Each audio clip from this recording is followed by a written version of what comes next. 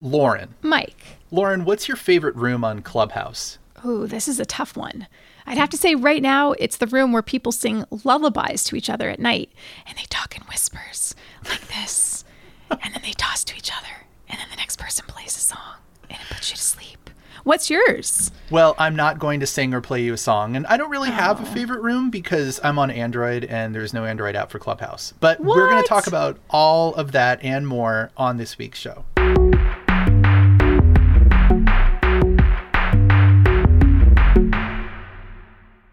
Hi, everyone. Welcome to Gadget Lab. I am Michael Calori. I'm a senior editor at Wired. And I'm Lauren Good. I'm a senior writer at Wired. Today, we are joined by Wired senior writer Ariel Pardes. Hello, Ariel. Hi, guys. Hey, Ariel. It's so great to have you back. When you used to co-host with us, we often heard that people would get our voices confused. So my goal with this episode is just to talk as little as possible so you all can just hear from Ariel. Absolutely nobody is going to confuse my voice with either of yours, so I think we're in the clear on that one anyway. Ariel, we have you on the show this week because we are talking about Clubhouse. If our listeners are not familiar with the social network, it's been around for almost a year, and it's very popular among the Silicon Valley and digital media crowd. It's also entirely audio-based, so there's no scrolling, there's no photos. People just log on to Clubhouse and gather together to just chat live. You can be a passive listener and soak up an interesting conversation, or you can participate if you want by asking a question or offering an opinion. Right now, the app is invite only, so it has this air of exclusivity about it, and its popularity grows another notch every time a big celebrity pops in. People like Drake, Oprah, Ashton. That's Ashton Kutcher, by the way. But nothing has really rocked Clubhouse as hard as it was rocked this week when Tesla CEO Elon Musk dropped in on Sunday night. He talked about Tesla, he talked about space travel, he talked about monkey brain implants, minds were blown, Twitter blew up, and everybody was clamoring to get on Clubhouse at that moment. Ariel, you have been reporting on Clubhouse since the app was in diapers, I think it's fair to say. Set the scene for us. Take us back to Sunday when Elon swung through. Oh, boy. Okay, so when you open Clubhouse, if you've never been on the app, you choose between a variety of rooms to enter. It's kind of like getting to a house party and then deciding where you want to spend the night. So some of the rooms are super casual, some of them are more formal, some of them are recurring meetings that happen once a week. And on Sunday night, one of those rooms was The Good Time Show, which is a weekly conversation hosted by the technologist and venture capitalist Sriram Krishnan and Arthi Ramamurthy. And the title was Elon Musk on Good Time. So people started freaking out. The show started at 10 p.m. Pacific time, which is not a high traffic hour on Clubhouse. That's 1 a.m. on the East Coast. But when Elon joins, the room just immediately fills up. Clubhouse caps its rooms at 5,000 listeners. And right from the get-go, Sriram is like, my phone is blowing up from people trying to get in. The room is full. Eventually, someone started an overflow room to broadcast the conversation. And then that one filled up. So someone had to start a second overflow room. People were just ecstatic. And I think part of the reason for that excitement is that Clubhouse as a medium is super intimate. So from the very beginning of the conversation, you can hear Elon's tiny dog barking in the background. There's no script. There's no sense of what people are going to talk about. It feels very extemporaneous. And although I'm sure most people in that audience had heard interviews with Elon Musk before, this probably felt like the closest thing to being on the phone with Elon Musk, which is pretty exciting. So the room fills up and then people start asking questions. I tuned in for a little bit in one of the overflow rooms, but give us a recap. What were some of the highlights of the conversation? Oh, the conversation really was wide-ranging. Some questions were, when will we get to Mars? 5.5 years, Elon says. Why does human consciousness matter? What will it be like when we can download our consciousness and upload it back into a robot corpus? Which will come first, a self-sustaining city on Mars or World War III? How should we think about aliens? I mean, it was really, really a wild conversation. And then toward the end, Elon takes this opportunity to invite someone up to the stage, which is one of the features of Clubhouse. Most people do not have speaking privileges in a large Clubhouse room like this one. So you have to be invited to talk in a room. And Elon says at one point, can we bring Vlad up to the stage? And of course, he means Vlad Tenev, who's the CEO of Robinhood. And so Vlad starts talking, and Elon's like, spill the beans. What happened with Robinhood? And Vlad, who's never used Clubhouse before, starts talking like he's on a formal panel at a conference. He's like, for those of you who don't know, my name is Vlad Tenev. I'm the CEO of Robinhood. And Robinhood is... And then everyone's like, we know, shut up. Like, tell us what happened. And then Elon starts grilling him about what happened with GameStop and Robinhood. I mean, I think for anyone who was there for that hour or maybe listened to a recording later, you know, it feels similar to a lot of the news coverage of, you know, Elon Musk and Elon's companies and Robinhood and the whole fiasco. But the candor in that room was wild. How would you describe this kind of event if people are looking for sort of a pre-existing media comparison, right? Like the idea is that this conversation was led mostly by technologists, people like Sriram and Arti, and like we know Mark Andreessen was part of the room. And they're asking other technologists questions. You know, when we do interviews as journalists, we're conducting them as journalists. And then people love their podcasts, right? So let's use like the Tim Ferriss podcast as an example. He asks really insightful questions, but he tends to come at it from an angle of human interest and fascination. So what kind of vibe do you get from an app like Clubhouse when you have this super high profile person like Elon Musk being interviewed by other people within the same industry? Or when you have the Robinhood CEO, who's, you know, the center of a lot of controversy right now, being interviewed by fellow technologists? Yeah, I think the intent is for these conversations to feel like a fireside chat at a conference where you're getting high-profile people in conversation with each other, and there's a sort of formality to it, but it's still a cool conversation to listen into. But in reality, a lot of these conversations on Clubhouse, this one included, end up feeling like you're just hanging out with billionaires in their living room. It's like you've stumbled onto the summer camps in Sun Valley or those private dinners at Sheryl Sandberg's house, where this is actually how these people talk to each other when they're in a room that's intimate. And, you know, that's kind of rare, like to hear a high profile person ask Elon Musk if he believes in aliens and then get a serious answer back. He doesn't. Is cool and special. So this was definitely a moment for Clubhouse. Like anybody who had not heard of the app before last Sunday has almost certainly heard of it now because of Elon.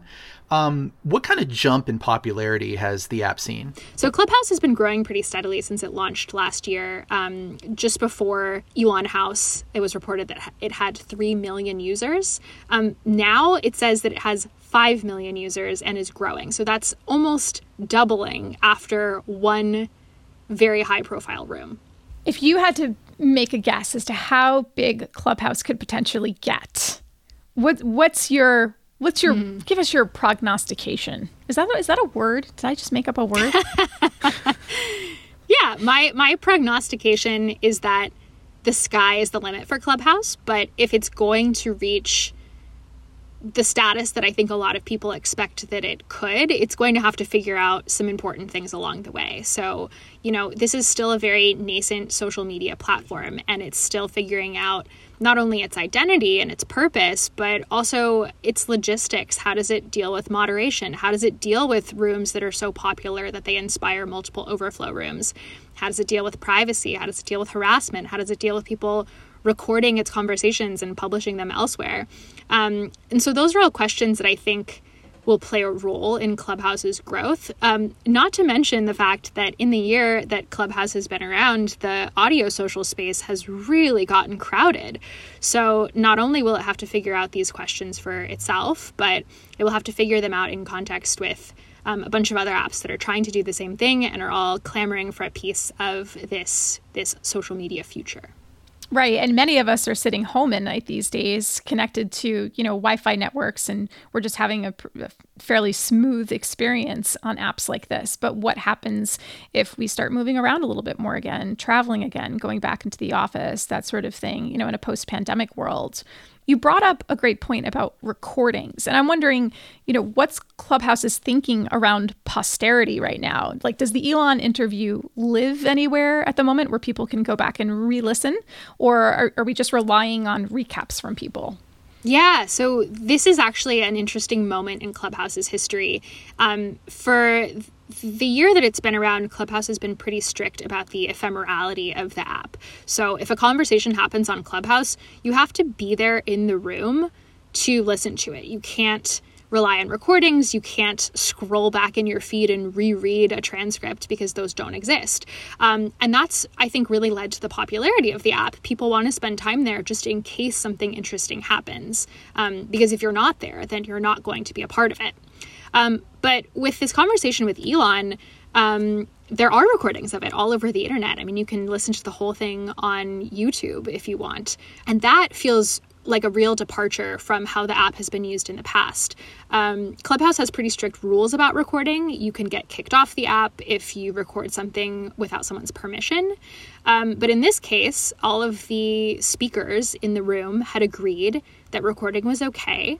And for that reason, it's been able to live on as this, piece of audio documentation.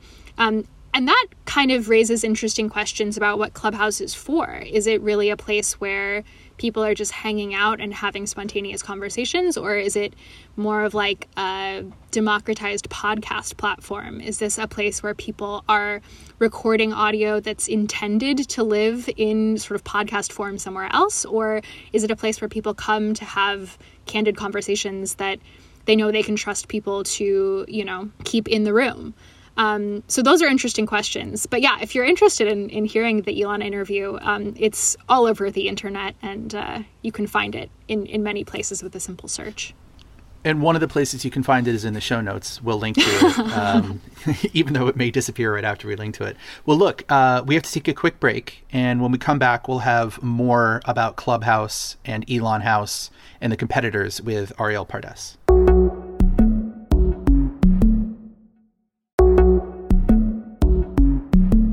So, Ariel, you mentioned that Clubhouse is probably not going to be alone for very long in the audio-only social network space. Some competitors are popping up. What can you tell us about them? Right. So Clubhouse is not the first audio social network, and it certainly won't be the last. And in the past year, we've seen this space just really, really grow. So there are sort of legacy brands like Discord, which already had, millions and millions of users and a really popular base among gamers. Discord last year decided to rebrand as an audio platform for everyone. So similar to Clubhouse, they're trying to be a space where you come and you hang out and you talk to people. Twitter also launched its own version of Clubhouse called Audio Spaces, which I will say has an identical design. It has not quite taken off the way Clubhouse has, but they are certainly going after a similar group of users. And then there are all kinds of smaller audio upstarts. There's Wave, there's Riffer, there's Spoon, and these are sort of trying to break off more specific pieces of the audio pie. So, a podcast you have with your friends, or a place that you hang out and play music with strangers on the internet, or, all these different possibilities that become possible when you are looking at audio rather than text. I'm sure that's where all the action is. It's on Spoon. So what's interesting about Clubhouse is there are elements of the app's user interface that do suggest it's kind of this open experience. You described it as going to a house party and then deciding which room to go into. I tend to think of it as you're walking through the main corridor of a tech conference, and then you just like open the double doors and go into one of the sessions, and you can just take a seat and start listening.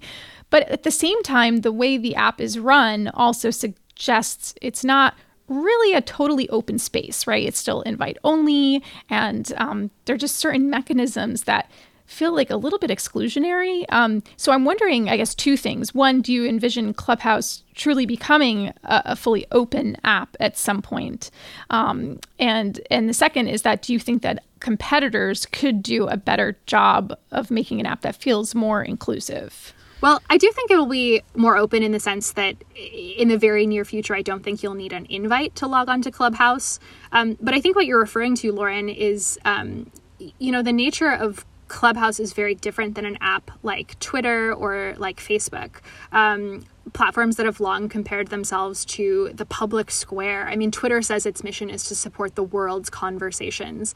And I don't get the sense that Clubhouse aspires to do that.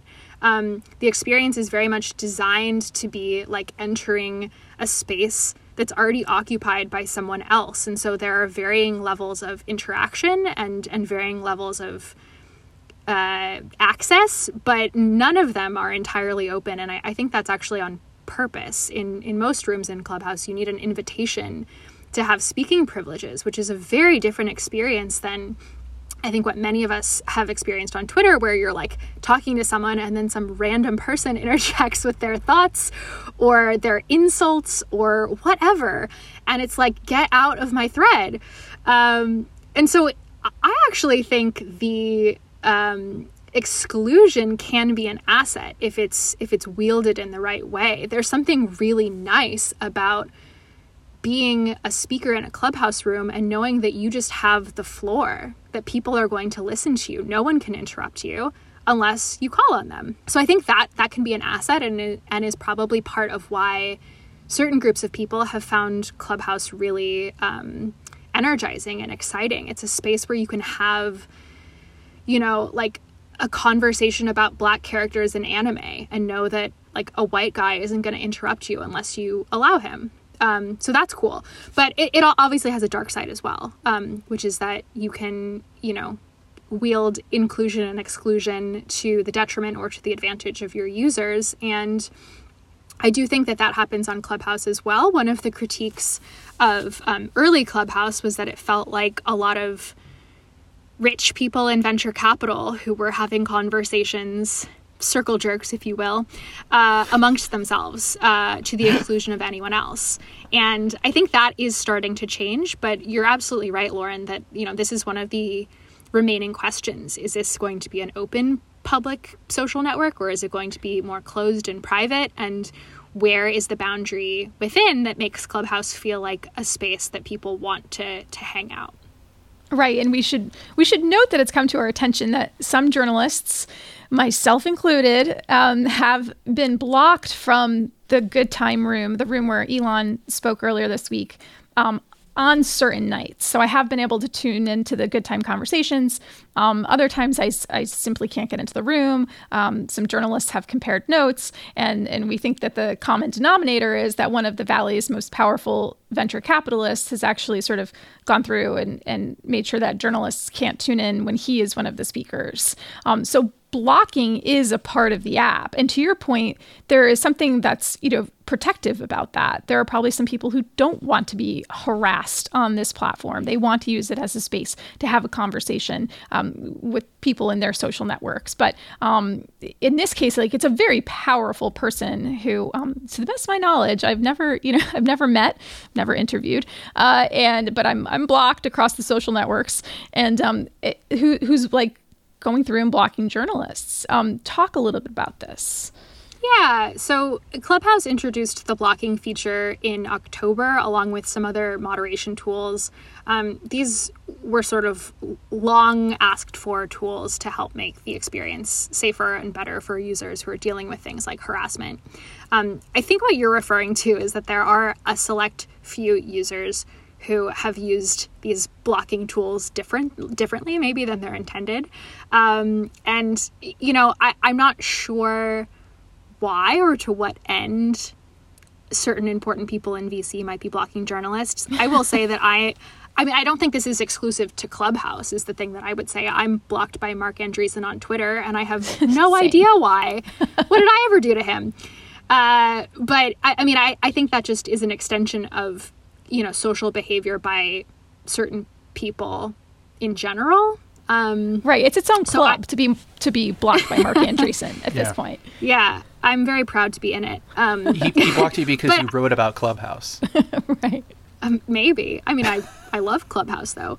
But I think the more important thing about blocking is that it represents one small step that Clubhouse is taking toward making its rooms feel safer, giving its users a little bit more control, and helping to prevent some of the issues that it faced last summer where people, you know, were in conversations that felt deeply harassing. And so I think, you know, if the net effect of that is that some of us get blocked by Marc Andreessen, like, I can live with that. Right. And we're still, as we learned from the Elon experience, we're still able to hear some of the more high profile or important conversations that are happening on this platform. Yeah. Yeah. You know, as you said, eventually it's going to open up. It's iOS only right now, but there's hopefully at some point going to be an Android version of the app. They're also going to drop the invite only system so that anybody can just sign up and join. So when the hoi polloi flood in and all of a sudden their, you know, active users goes from like 5 million to 150 million, I just wonder if the culture that they have very carefully cultivated is going to be able to survive, because, you know, it is a very insidery, it's a club, it's very clubby, it's very cliquey, it's like an insidery piece of social media, right? You have people who are sort of their own little stars on Clubhouse, and then, like you said, you have these recurring shows. Are those going to be able to maintain the same flavor once it's open to everybody? Yeah, I would argue that the hoi polloi is already there. I mean, if you have 5 million people using your app, not all of those people are going to be celebrities or billionaires or highly connected people in the tech industry. So my experience over the last year is that the app has already changed tremendously. It used to be a lot of tech people, VCs, founders, kind of talking about products and the biz. And now it's much, much more diverse. There's been this huge influx of folks from the music industry. I would actually say that's now the dominant conversation on Clubhouse is music. There are tons of creatives. Meek Mill goes on a lot now, so that's cool. But I think we're going to continue seeing these new communities emerge. I mean, like, I've been in amazing Clubhouse conversations from chefs who have been laid off this last year, who are talking about how they're dealing with home cooking, knowing that their restaurants are closed. I've been in amazing rooms with amateur astrologists who are, you know, doing virtual readings over Clubhouse. I think it's incredibly diverse already. That's great. But your question, yeah, I think it is good. The question is, can that remain? So for me, the concern is not that the hoi polloi will somehow ruin the exclusive nature of Clubhouse. It's rather that the diversity and the vibrance will fade after people get bored of the app. And so I think the big challenge right now is to find creators and influencers, if you will, who can bring people back to the app for all kinds of different reasons. So, you know, Clubhouse is a place where you can hang out with Elon Musk, sure. But is it also a place where you can hear the next up-and-coming singer or get to know a comedian before they, you know, do their Netflix special? Or is it a place where you can get cooking advice from some of the best chefs in America? You know, what are the reasons that people are going to come back to Clubhouse? Because they find people that they like listening to and talking to on the app. And that has to extend beyond tech, because there aren't enough people in the world who care about venture capital for that to be the thing that sustains Clubhouse. Well, that's great to hear. Hopefully it's just going to become something that's not special anymore, and it's just going to become part of our lives.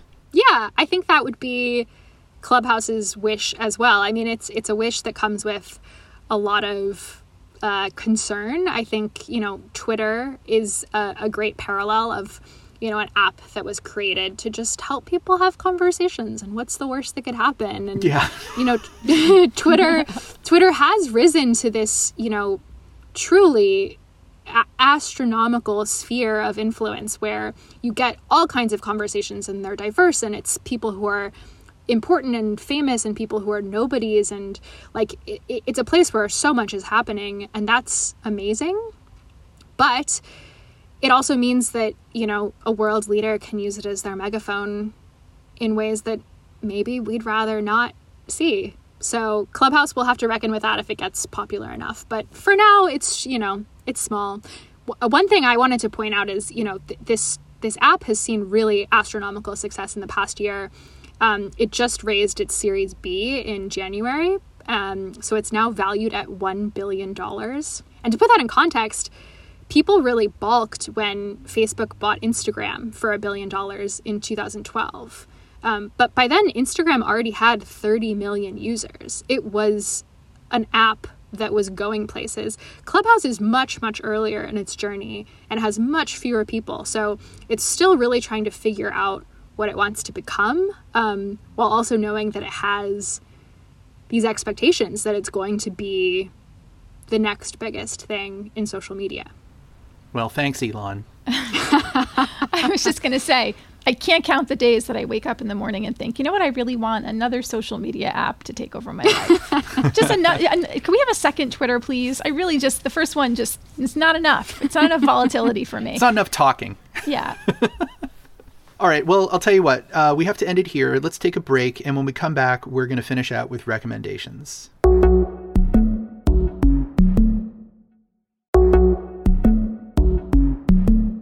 All right, Arielle, I know this is your favorite part of the show, so tell us, what is your recommendation? I recommend the Eater Wine Club. This is a box of wine that gets delivered to your door every month, and it's curated by someone that Eater, the food website, thinks is cool and knows stuff about wine.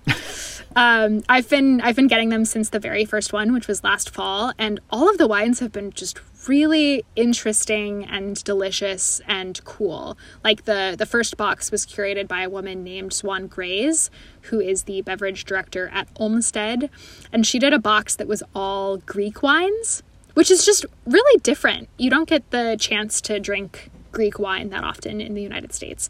And the box came with this sweet little card where she wrote about her first trip to Greece and dreaming about traveling in a year when traveling wasn't possible, and getting to do that through food and wine when you can't do it on your own feet.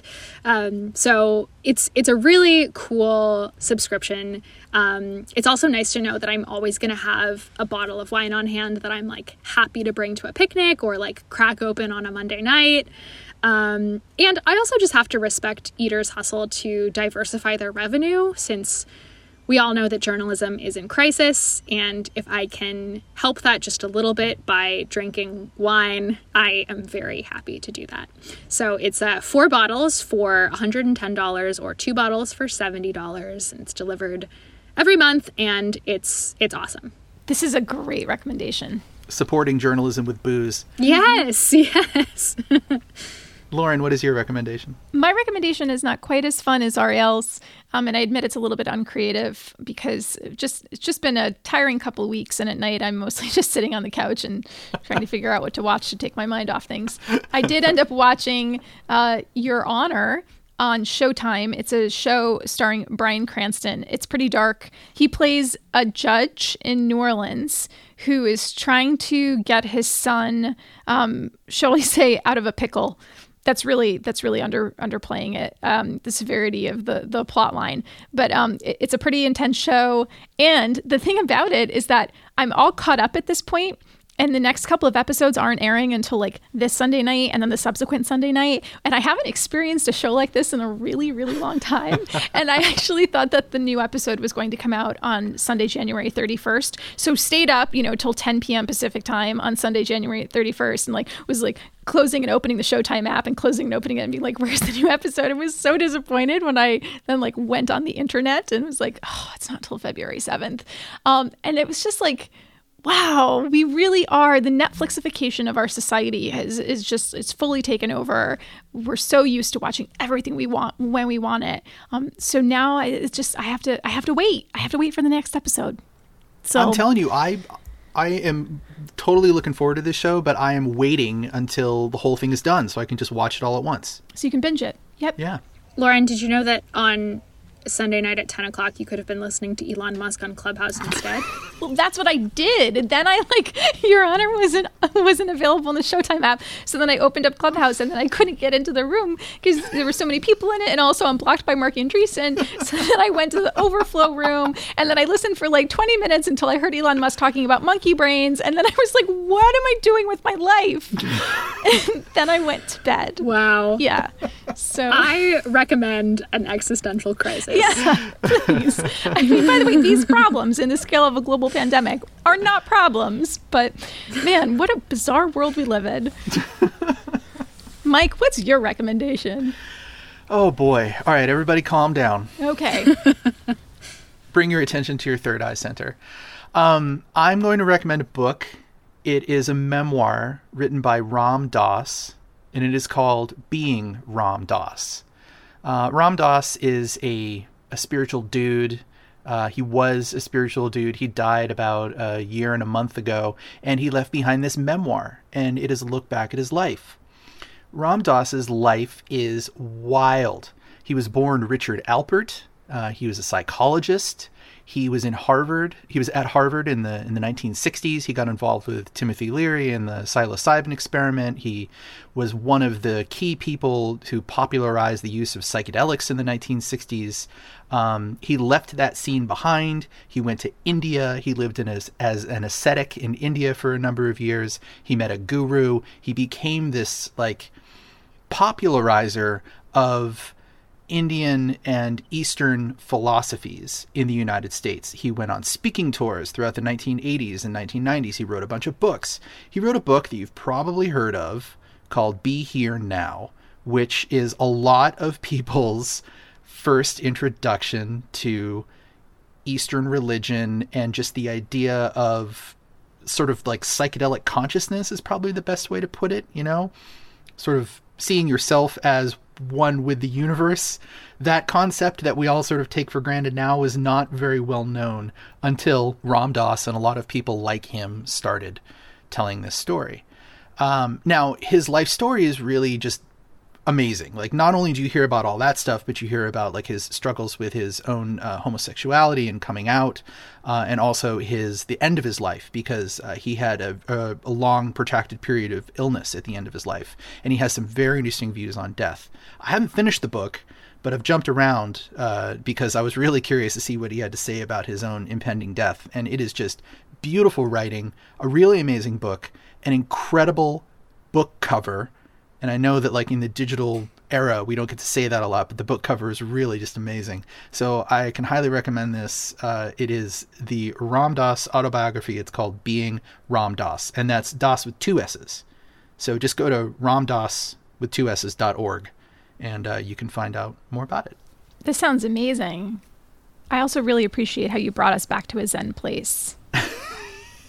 Yeah, that is wonderful. Mike, I can't wait to read this. I have some friends who are pretty into Ram Dass, and one of the highlights of 2020 for me was going to a outdoor park hike birthday party in which my friend insisted everyone sit in a circle 6 feet apart and listen to a Ram Dass lecture and then do a 15-minute meditation together. It was so special and really helped me feel present in a year that felt otherwise very chaotic and bad. That's great. Yeah, and he has, there's I forget the name of the foundation. Well, there's the foundation, but there's a bunch of foundations that have grown up around his work. And one of them puts out Ram Dass Here and Now, the podcast series, which is just a collection of his lectures. So every week you get a new, half hour of him talking. His speaking voice is great because he has this sort of Boston accent, and he's talking about all these concepts of Buddhism and Hinduism, and he's doing it in this Boston accent. It's really just great. I listen to him when I run. Wow. Nice. Love that. Do you find yourself going to a Zen place when you run? Yeah, it's the whole reason I do it. Well, I mean, that and, it makes you feel good. All right. Well, thanks everybody for the laughs. I really needed that. And thank you all for listening. That is our show. Thank you, Arielle, for joining us. Thanks for having me. Anytime. Absolutely anytime. You can drop in like Elon and just blow this up. I'm honored. We're going to get at least 5,000 more listeners this week because Arielle joined us. And just wait for our Series B, which is coming up in a couple of weeks. If you have feedback, you can find all of us on Twitter. Just check the show notes. This show is produced by Boone Ashworth and his lovely cat Gandalf. Thanks everybody for listening. We will be back next week. Goodbye.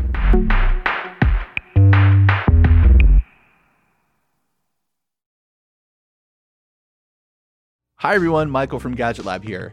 I want to tell you about our friends over at the Big Take podcast from Bloomberg News. Each weekday, they bring you one important story from their global newsroom, like how AI will upend your life, or why China's targeting the US dollar, and maybe how Joe Biden plans to take on Donald Trump. Oh boy. Check out The Big Take, a daily podcast from Bloomberg, wherever you listen.